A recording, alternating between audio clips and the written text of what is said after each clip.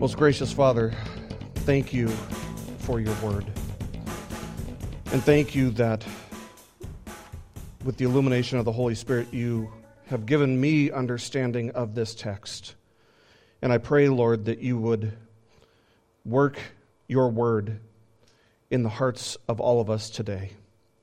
By the power of your Spirit, give us understanding, clarity, and conviction that we may apply it to our lives and glorify Christ in all that we do. In his name we pray. Amen. Well, if you have your Bible with you, go ahead and turn to the book of Matthew. We're going to be continuing our parable studies today. We're in Matthew chapter 20. We've only got one more parable left. We've been doing this for a little bit over 2 years now, going through the parables. The only parable we have left after this one today is going to be the parable of the sheep and the goats.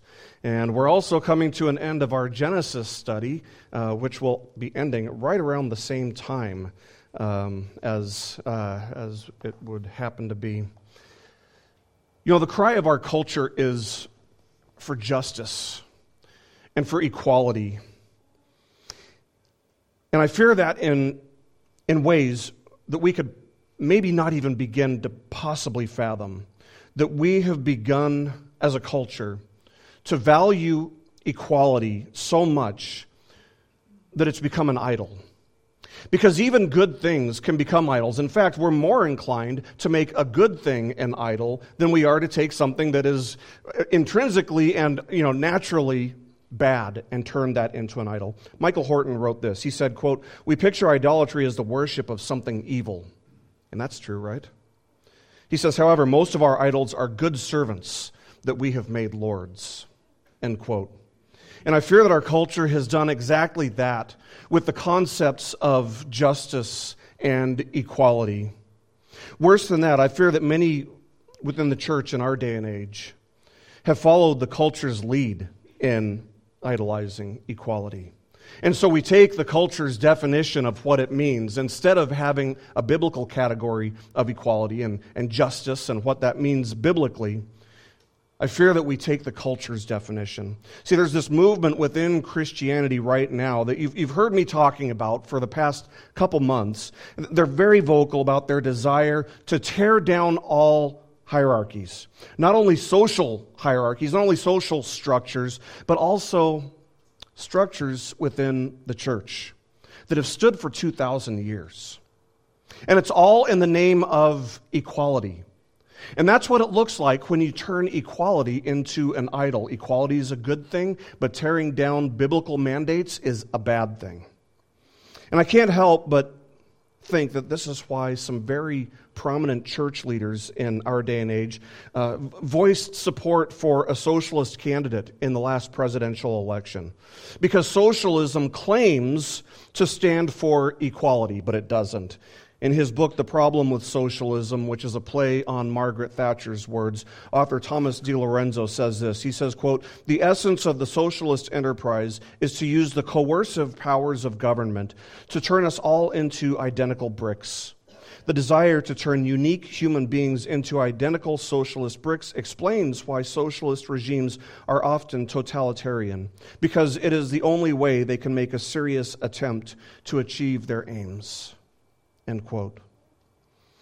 And many of the Christians who voice support for this socialist candidate, many of the Christians who support this movement are convinced that this is exactly what Jesus would do. This is what he would have supported. And I don't know if they would use the passage that we're going to be looking at today, but I would actually think that this passage could be so easily twisted and so easily misunderstood that this would be one of the passages that they would be most likely to turn to support the idea of justice and equality and some type of socialist structure. Because on the surface, the parable that we're looking at appears to be about equality. But let me tell you in advance, here's a spoiler alert, this parable is not about equality. In one sense, not the fullest sense, I guess you could say that there is one sense in which there's an aspect of equality in here, but at the same time, let's be mindful of the parable of the talents. You guys remember the parable of the talents? In the parable of the talents, Jesus tells this story about 3 servants, and one receives 5 talents, another one receives 3, and another receives 1. And the master in that parable, what we saw when we studied it, was a picture of God. And so it's clear that God gives some more and he gives some less. And that's his sovereign right to do that. And you might say, well, that wasn't a lesson about economics. And I'd say, you're right. It wasn't a lesson about economics. But neither is the one that we're looking at today. So turn with me in your Bibles to Matthew chapter 20. And as you're getting there, let me kind of give you a rundown to set the context and explain how we got to the passage that we'll be looking at today. In chapter 19 of Matthew's gospel, the disciples of Jesus do something that might seem really strange to us. Some people bring children to Jesus for him to lay his hands on them and pray for them, and the disciples take it upon themselves, take the responsibility upon themselves to scorn these people and to shoo the children away, rebuking the people who brought these children to Jesus. And Jesus responds to them. He addresses them and responds to them by saying, "Let the children alone and do not hinder them from coming to me, for the kingdom of heaven belongs to such as these." Now, this had to have been an absolutely shocking statement to the disciples, but actually, if you go back a little bit further in the chapter, right before that, Jesus is scorning and rebuking the Pharisees. So Jesus was saying that the kingdom of heaven belonged to such as these children, but not to the Pharisees. I mean, this was mind-blowing. This was so contrary to human thinking, so against the ways that the disciples would see things or think about things, the way that we would see things and think about things as well.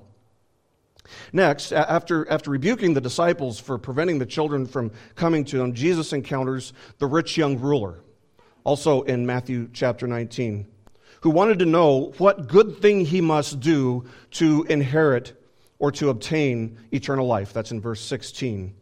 And Jesus' response was to tell the man to keep the commandments. Just a general statement, just keep the commandments, right? And then the man's response is very interesting. He says, which ones? Which ones?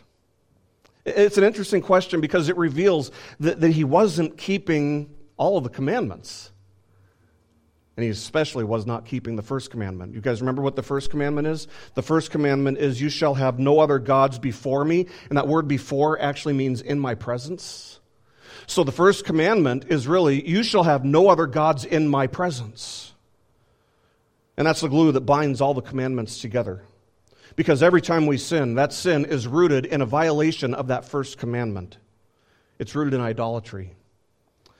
But Jesus gives him a response. He starts listing off some commandments. He says, you shall not murder. You shall not commit adultery. You shall not steal. You shall not bear false witness. Honor your father and mother, and you shall love your neighbor as yourself. Anybody notice what he left out there? Are those all the commandments? No, those aren't all the commandments. He left out the first 3 commandments. And why is that? I mean, we can only kind of speculate, but I think it's because the only reason that we do any of the commandments that Jesus did list is because we're upholding the first 3 that he didn't list. Or maybe he wanted to see if the man even realized that he left out some of the commandments. See, Jesus is dealing with external actions in all these things. He's not even dealing with the heart. But there is a connection between what's going on in our heart and what is taking place in our actions, right? But either way, it seems that the man doesn't even notice that Jesus left out some of the commandments. Because he responds to Jesus saying, all these things I've kept, what am I still lacking? And that's a really interesting comment too. Because it indicates that he realizes something is missing. He realizes that he doesn't have something. This rich man who can probably buy anything he wants. There's something that he wants and he realizes he doesn't have it. And so he asks, all these things I've kept, what am I still lacking? He knew he was lost. He could have said, okay, great, thanks, I'm doing those things, so I must have it and not even realize it, right? No, he realizes that he thinks he's doing all the right things, but he realizes that it's not enough. And so this is interesting if we look at how this all sets up the context for what we're going to be looking at today, because first Jesus rebukes and scorns the Pharisees who think that the kingdom of heaven belonged to them because of what? Because of their righteousness, because of their outwardness. There's nothing going on in their hearts. They're like whitewashed tombs, right? They're dead inside. But outwardly, they've got these long flowing robes. They're doing all these good works, right? Then Jesus encounters the children, or he has the children brought to them, whom the disciples don't think deserve the kingdom of heaven. And then Jesus comes across this man who knows he doesn't have the kingdom of heaven, but he wants to obtain it, and he's not sure how. And Jesus' response to this man is to tell him to go and sell your possessions and give to the poor, and you will have treasure in heaven, and come follow me. By the way, that's not an imperative command to every believer. Unless your things are your gods, get rid of them, right? That's Old Testament. You get rid of the idols. And if there's something that you value more than God, you are to cleanse your house of it, right? So Jesus says, sell all that you have, give to the poor, and come and follow me. And that was impossible for this man to do on his own because he loved his things, his idols, so much more than he had a desire to be a disciple of Jesus. So the rich young man went away sad because the cost of following Christ was too high. The cost of eternal life was something he could not afford. So then Jesus turns to his disciples and he laments about how difficult it is, how impossible it is for the rich to enter the kingdom. And this would have been a shocking statement for them as well, because it was so contrary, again, to everyone's way of thinking. They were just as inclined to believe the prosperity gospel in their day as people are today, and that is the false and the unbiblical belief that God rewards the righteous in accordance with their faith. In other words, the more faith you have, the more material possessions you have, or the more wealth you have. That is false. And there's something in the disciples and the people in that day and age that even wanted to believe it. Much more in this day and age. But upon hearing that Jesus had to say, what Jesus had to say to the rich man about giving away all of his property, Peter blurts out, and you know you got to duck when Peter blurts out, right? Anytime Peter blurts out something, it's like, oh, let's just hold our breath here for a second. He says, behold, we've left everything and followed you. What then will there be for us? See, Jesus was talking about treasure and rewards in heaven. And Peter, and maybe the other disciples, Peter would often speak on behalf of the other disciples, but at least Peter wants to know what the reward for this great sacrifice they've made is going to be. And what does Jesus say? Well, it's kind of surprising that this isn't the place where he says, get behind me, Satan. That comes in another place. That's not what he says on this occasion. No, Jesus does tell them they'll be rewarded. They would sit on thrones judging the 12 tribes of Israel. And do you know what having that piece of information very easily could have done? It very easily could have inflated the egos of every single one of the disciples. They're thinking, wow, I get to do this. I must be really great to be able to have this privilege of judging the 12 tribes of Israel one day. But Jesus stabs that balloon with a needle before it starts inflating too much by saying this, and this is how chapter 19 ends. He says, but many who are first will be last, and the last first. And that's what brings us to the 20th chapter of Matthew today, which will start out with a parable that illustrates this concept. Those chapter breaks can be very disturbing. They can be misplaced because the context flows from one chapter into the next. There's not necessarily always a break. And this one, I think, is it's a little bit distracting. That's the word I'm looking for. So chapter 20 just continues right where chapter 19 left off. So if you look down at verse 16 in chapter 20, you'll see that Jesus reiterates his point. He says this, he says, "So the last shall be first, and the first last." That tells us that whatever goes on in between these two statements that are nearly identical is all one unit. So this is not necessarily the most difficult parable, although it does present difficulties because it has a very strange twist from the middle to the end. But apart from that, it's the type of parable that you can pretty much just read straight through and have some degree of understanding. But it's one of these things that is supposed to make us think. That's what the parables are. They're supposed to make us think and to consider all that Jesus has to say, in addition to the context, why he told this parable. And let's also make note of the fact that Jesus doesn't say, "Let him who has ears hear," which was usually an indication that the parable that Jesus was giving was designed to conceal truth. See, sometimes Jesus gave a parable to conceal the truth, to hide the truth from those who hate the truth.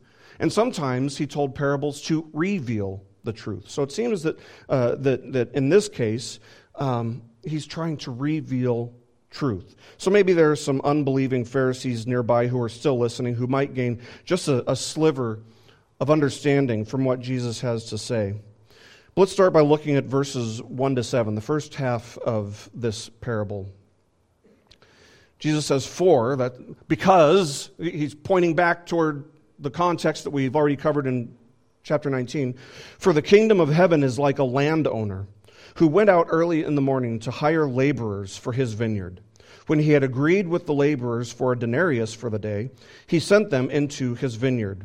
And he went out about the third hour and saw others standing idle in the marketplace. And to those he said, 'You also go into the vineyard, and whatever is right I will give you.' So they went.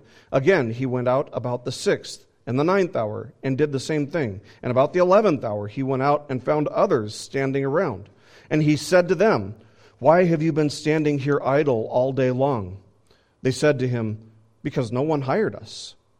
He said to them, 'You go into the vineyard too.'" So let's just stop there for a second and explain, look at what we've already seen. We'll just start with the basics here. The businessman or the landowner in this parable clearly represents whom? God, right? Or he represents Christ. It's a picture of not agriculture, but it's a picture of the kingdom. Agriculture is demonstrating something about the kingdom, the way the kingdom operates, the way it functions.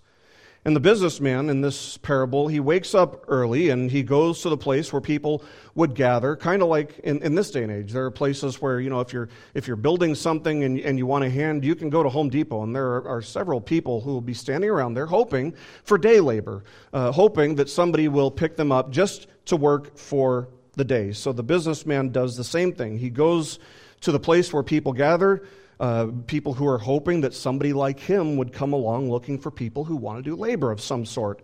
And that would typically, in that day and age, that would typically be agricultural labor. So whom do the laborers represent? That's a more difficult question, but the answer is they represent people in general. Just people in general. And let's not miss the first detail here that's crucial. The first detail here that's very important is that the landowner comes to an agreement with these laborers, with the first laborers that he hires, about what a fair and just wage would be. And that wage was a denarius, which was just kind of a standard daily wage at the time. That's what soldiers made. People of greater honor would sometimes make more, but one denarius was pretty standard. And so the businessman, the landowner, takes the laborers and puts them out in the vineyard to work. What does the vineyard represent in this parable? It's the kingdom, right? So we're talking about God calling people to the kingdom. In addition to the workers who were hired originally, early on in the day, the landowner goes out. He goes out again at 9 o'clock. He goes out again at 12 o'clock, 3 o'clock, and 5 o'clock. Those are the hours that he goes out, hiring more laborers each time he goes out. Now, there are two things that we need to make note of here. First of all, he doesn't come to some kind of agreement with these workers as to what their wage would be. Instead, what he says to them is, whatever is right, I will give you. And they take that for what it's worth. Secondly, we need to see that we aren't told why he went and hired more laborers. Now, some have speculated that the first guys were lazy, that they weren't doing their job. There's no indication of that in this parable. It does not say that. That would just be a guess. Some would say, well, the businessman had more work to do in the vineyard than he realized. Again, that's just pure speculation. The text does not say that. The text doesn't even indicate either one of these as a possible reason that he would go and get more labor. It's not that the workers he hires later weren't there earlier. They weren't gathered earlier. That's not the case, because the text does specifically say that they were standing around all day waiting for someone to hire them. So why does the man go and hire more workers? Because he wants to. Because he could. It's his right to do so. If he wants to hire more workers, he has the right to do so. Now, Jesus is going to give us the twists in the stories, so we want to pay attention to this part. But this is something he would commonly do in the parables. There would be a twist, and this is what makes you think. This is what causes us to stop and start pondering what he's saying. So let's look at verses 8 to 16. It says, when evening came, the owner of the vineyard said to his foreman, call the laborers and pay them their wages, beginning with the last group to the first. When those hired about the 11th hour came, each one received a denarius. When those hired first came, they thought that they would receive more, but each of them also received a denarius. When they received it, they grumbled at the landowner, saying, these last men have worked only 1 hour, and you've made them equal to us who have borne the burden and the scorching heat of the day. But he answered and said to one of them, friend, I am doing you no wrong. Did you not agree with me for a denarius? Take what is yours and go. But I wish to give to this last man the same as to you. Is it not lawful for me to do what I wish with what is my own? Or is your eye envious because I am generous? So, here are those words. So the last shall be first, and the first last. So the time comes. The end of the day has come. The sun is setting. The workers are ready to be paid. And this businessman instructs his servant to pay the workers who were hired last to be paid first. And then comes the shocker. This is where the shocker is. The people who were hired at the end of the day received a full day's wage, a denarius, the same amount that the people who started at the beginning of the day agreed to work for. But these people only worked 1 hour, and they received the same amount. 1 denarius, the same wage that the first hired, agreed to. Let me stop here and make sure that we see something that's very important to understanding this parable, and that is that he is giving those hired last something that they have not earned. He's giving them something that they don't deserve. Everybody with me on that? Would you agree that he's giving them something they have not earned? Because they haven't worked a full day. So he's giving them something they don't deserve. This is fundamental to understanding this parable.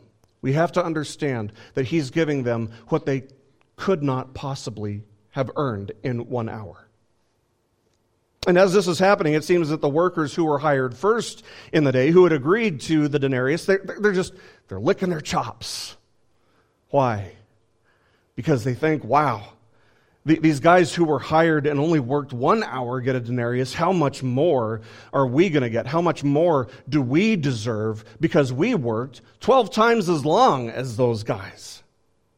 The ones hired last made a full denarius for 1 hour of work. How much more will this businessman give them? If he's fair, which they apparently assume him to be, at least fair in their opinion. But we need to see how this is starting to all come together. The parable is preceded, it's kind of started, it's bracketed, and concluded with the same words. The first shall be last, and the last shall be first. That's exactly what's going on in this parable, that we can see this happening in this parable. The last workers to be hired are getting paid first, and the first workers to be hired are getting paid last. That's not the way that we would expect it to be from a human perspective, but that's the way it works with this businessman. And it helps Jesus to illustrate the point that he's trying to make here.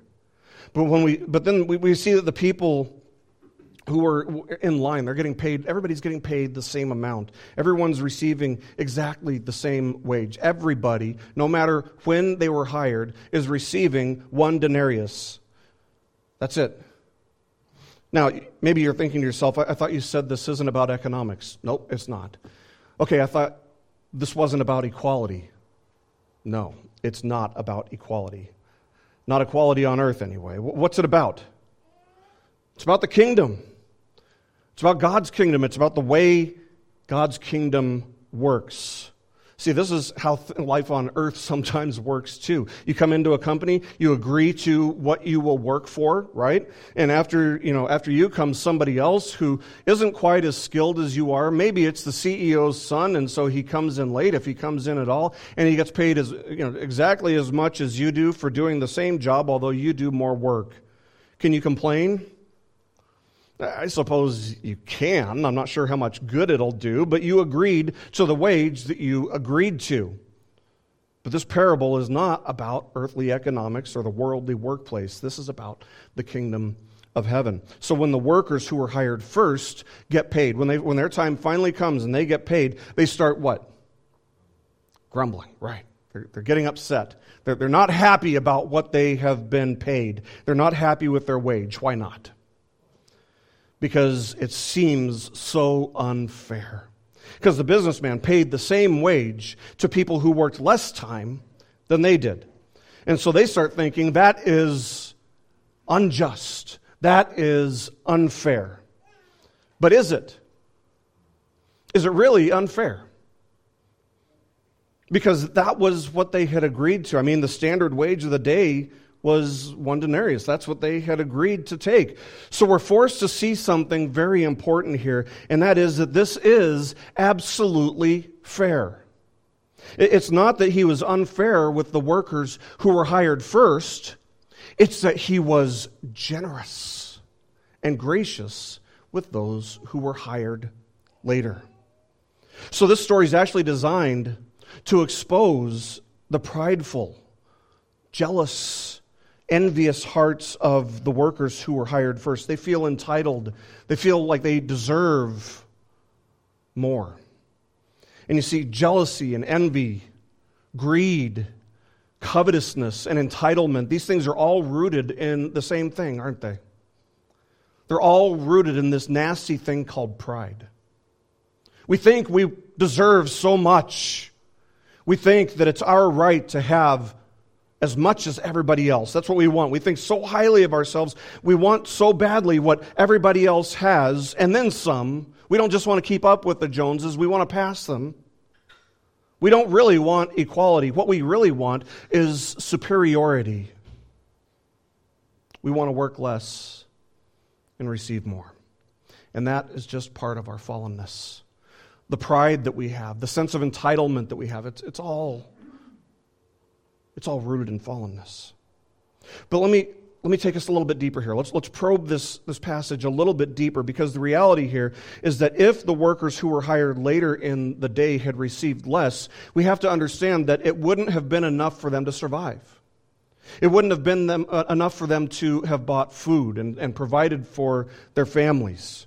We're talking about people who work day to day, paycheck to paycheck, essentially. These are poor people. These aren't people who have huge amounts of savings. These are poor people, destitute people, who need a full day's wage or they will not survive. And you'd think that they would be grateful to receive a fair wage, even these guys who are hired first in the day. You'd think that they would be grateful just to receive what they need to survive.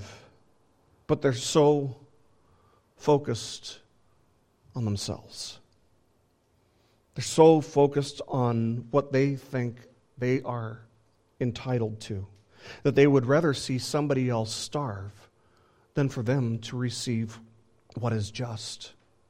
They don't see the graciousness of the landowner. They don't see the generosity of the businessman for what it is. Or if they do, they resent it. They hate it. Do you see that? These people hate grace. They resent the unmerited generosity of the businessman. So what's the point? What's the point of all this? The point is that the first shall be last and the last shall be first, right?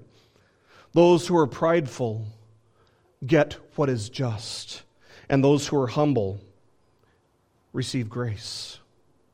So let's see this in its context. Jesus rebuked the Pharisees back in chapter 19, right? Then he welcomed the children. Then he sent away this idolatrous rich man. And then Peter demanded to know what his reward would be for giving up everything that he had, everything that he owned, in order to follow Jesus. Are you with me? See, Peter wants justice. Peter wants justice. And that's what the people who were hired first wanted as well, wasn't it? But the truth is that there's not a single one of us who actually wants justice from God.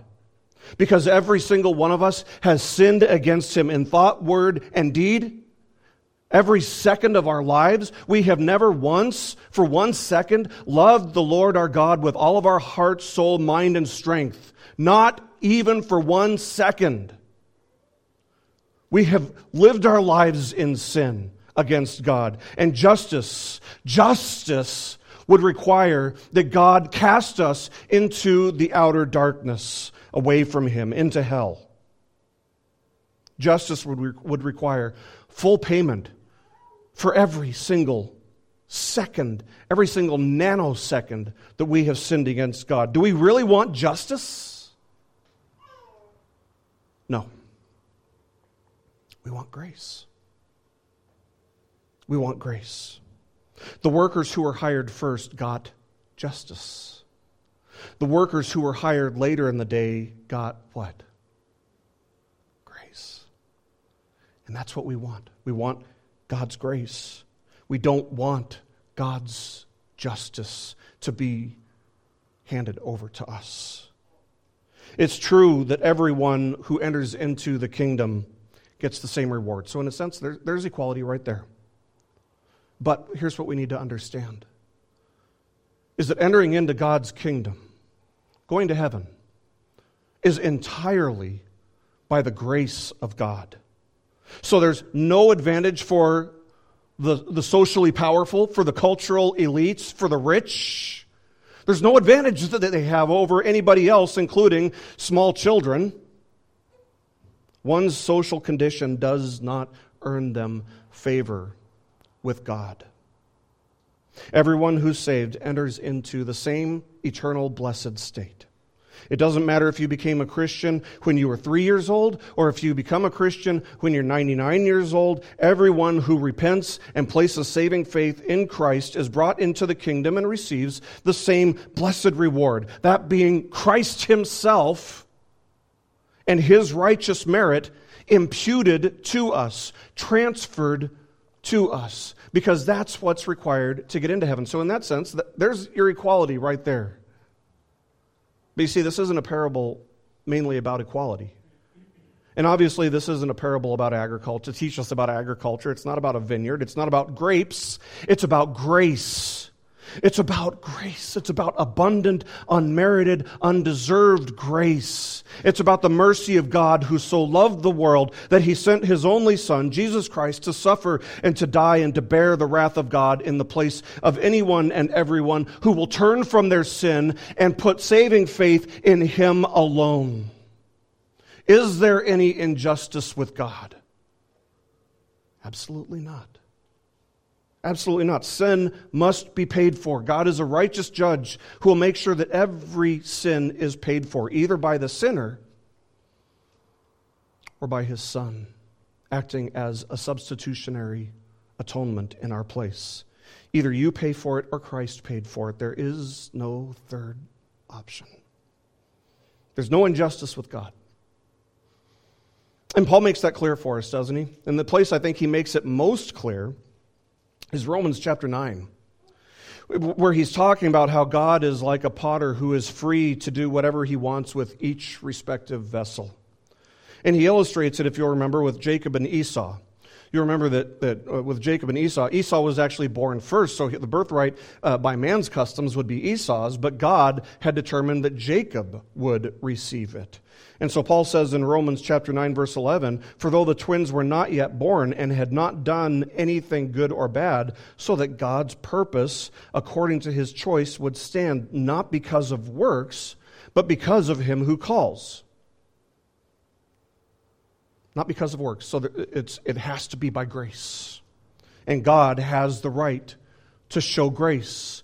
God is never unjust. And Paul knew that somebody might hear this, might read this, and think, well, that seems really unfair. He knows that we might be tempted to think that God is unjust when they're confronted with the doctrine of God's sovereign and unconditional election. And so Paul says this in verse 14. He says, "What shall we say then? There is no injustice with God, is there?" And he says, "May it never be." That's a very strong statement there. May it never be. And how does he justify that position? How does Paul justify that statement? By referring to Scripture. It's important for us to see that. Scripture is Paul's authority. God is his authority, but Scripture is God's revealed word. So he refers to Scripture. For those who would say, unhitch yourself from the Old Testament, what do you do when Paul refers to the Old Testament? I mean, come on.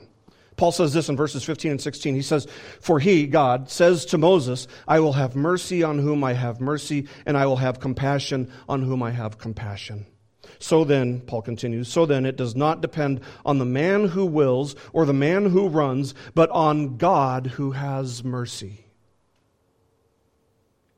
Now, as somebody, speaking of myself here, as somebody who has had a very difficult time coming to terms with the doctrine of election in the past, I know how inclined we are to think that if God calls one person, that is, if he sovereignly elects one person, then justice would demand that he grants saving grace to everyone.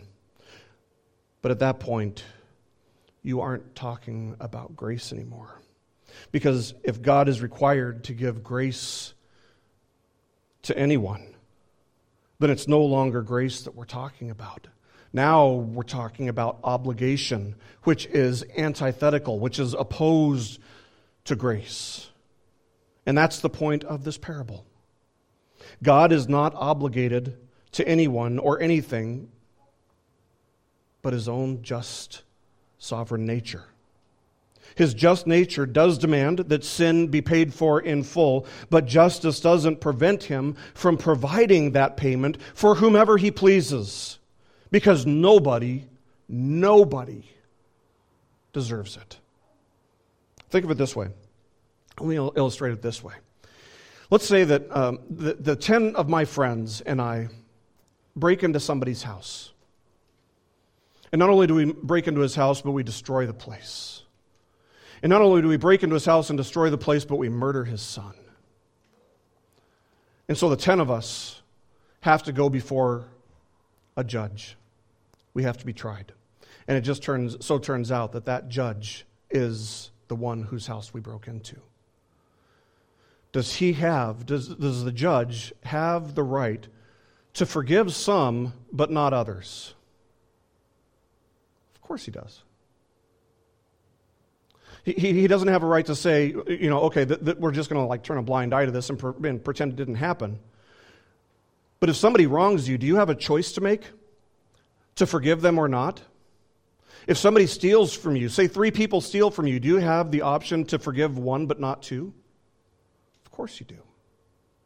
Of course you do. And that's the point of this parable. That's why the businessman says, "Is it not lawful for me to do what I wish with what is my own?" In other words, I will have mercy on whom I have mercy, and I will have compassion on whom I have compassion. And let us understand that human nature is so opposed to God that if we even believe, it's because God has worked in us, and that is mercy. So let's understand that one group in this story received grace, and the other group, the first group, received justice. But nobody from either group received injustice. R.C. Sproul, who was maybe the greatest gift to the church since the Reformation, R.C. Sproul said this. He said, quote, "If we were to try to list everything that God owes us, it would be the easiest task we were ever assigned, one we could complete in record time. The truth is, He owes us nothing except His wrath as punishment for all our sins. A much more challenging assignment would be to try to write down all the things we owe God." End quote. And that, friends, is a task that we just couldn't complete. Because with each passing moment, God's grace is what covers our sins. God's grace is freely poured out on us. Everything that we have, every material object, every breath, every moment is an unmerited gift from God. And so with that said, there's no room, there's no place for jealousy or for envy or for covetousness or greed or entitlement or discontentedness in the Christian heart. And what that means is that ultimately there's no place for pride or boasting before God. Why not? Because God doesn't owe us anything. But we owe Him everything. And this is why the first shall be last, and the last shall be first. It's about being humble and grateful for all that God has given us, but maintaining a humble spirit before God. See, a humble heart is a joyful heart. A humble heart is free to be joyful because humility allows us to see all that we have in life for exactly what it is. And that is, it's all a gift from God. Some will have more, some will have less in this life. It's God's sovereign right to call and to bless however He desires. As Nebuchadnezzar would say in Daniel chapter 4, verse 35, "All the inhabitants of the earth are counted as nothing, but He, God, does according to His will in the hosts of heaven and among the inhabitants of the earth, and no one can ward off His hand or say to Him, 'What have you done?'" So let me ask you this, friends. What do you want from God? Do you want justice, or do you want grace? Do you want what you deserve? Because I have to warn you here that those, just like those who are saved by grace alone, through faith alone, in Christ alone, all receive the same wage, I have to warn you that the wage for those who reject Christ is equal for all. And that is an eternity under God's wrath in hell. And that is justice. That is justice. If you have not placed your full confidence for salvation in Christ, if you have not placed saving faith in Christ, you are on a road that leads to justice. And so I would urge you today to see that justice is not what you want. What you want is grace. And there's only one person, if we think about it, who could make the claim that they have been treated unjustly, and that is Christ Jesus our Lord, because He never sinned. He upheld the law of God perfectly, and His perfect obedience is therefore imputed. It's transferred, it's credited to all who will believe in Him. He is the only one who never earned the wrath of God. And yet, it was the Father's will to crush Him instead of crushing His people. We're talking about the greatest injustice in history here. And people in our day and age get really bent out of shape about injustice, don't they? But we're talking about the greatest injustice of all time, in Christ being crushed, suffering the wrath of God. And yet this was the means by which Christ ransomed His people. So if you want to be outraged towards some injustice, let me just say this: be outraged at your sin, because it's your sin that made that injustice, that made Christ's death necessary. If you want to get off the road that leads to God's justice, you have to put life-surrendering faith in Christ. You want the justice that was settled once and for all on Calvary's cross. And that grace is only found in Christ, who endured justice in the place of all who would believe in him. If today you've heard his voice, don't harden your heart and turn away. Don't say, well, I can wait until I'm 99. Let me warn you right now that if you wait, your heart will only harden. It won't become easier when you're on your deathbed. It'll only be harder. If today you've heard his voice, don't harden your heart and turn away and put it off for another day. Rather, come to him in faith and repentance and know that if you do, no matter what you've done, he will never cast you away. He will never cast you away. He will hold you until the end. He will start a work in you, and he'll complete his work in you one day. And for those of us who have heard and responded to the voice of him who calls, and we've taken up our cross to follow him into the field of God's kingdom, let us work diligently and faithfully, and let us be humble and grateful for all that the Master gives us and blesses us with. Each thing, each moment, each breath. Let us be thankful that we don't get justice, but that we get grace, because our sin debt was paid in full by the shed blood of Christ. And may our thankfulness, may our humble thankfulness motivate us to use the things that we've been blessed with, including every breath, every moment. May we use the things that we've been blessed with to serve our Lord and King with pure and joyful hearts. Let's pray. Our Father, we thank you for divine wisdom, for the understanding that the first shall be last and the last shall be first, that the proud cannot stand before you, but that the humble are exalted by you. What a mystery. What a great piece of revelation, because, Lord, we confess to you that we never would have thought that this would be the way it would work. Our flesh is so inclined to see things in a way other than your own. And we're reminded that your thoughts are not our thoughts and your ways are not our ways. And we thank you for that. We thank you for that. We confess to you today, Lord, that we deserve nothing. A fact that should keep us humble. And that we have no right to be prideful in front of you. And so we thank you that it's by grace that you deal with us. Thank you for Christ. Thank you that he died in our place.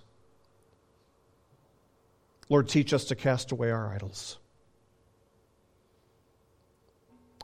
Teach us, Lord, to live our lives in your presence, for your glory, and to live each moment for that purpose, for glorifying Christ in humble and thankful obedience to him. May it be so by the power of Christ within us, the Holy Spirit convicting us of sin, and your word instructing us in what pleases you, for the glory of Christ. Amen. This message has been brought to you by BibleStudyPodcasts.org. We are a listener-supported ministry. If this is your first time listening to us, we thank you so much for joining us, and we ask nothing further from you. But if this is a ministry that you rely on for regular spiritual teaching, we do depend on your financial support to keep us going and growing. If you'd like to make a donation to BibleStudyPodcasts.org to keep us going and reaching thousands of people around the world, you can go to our website, BibleStudyPodcasts.org, and you can make a donation on the right-hand side by clicking on the support box.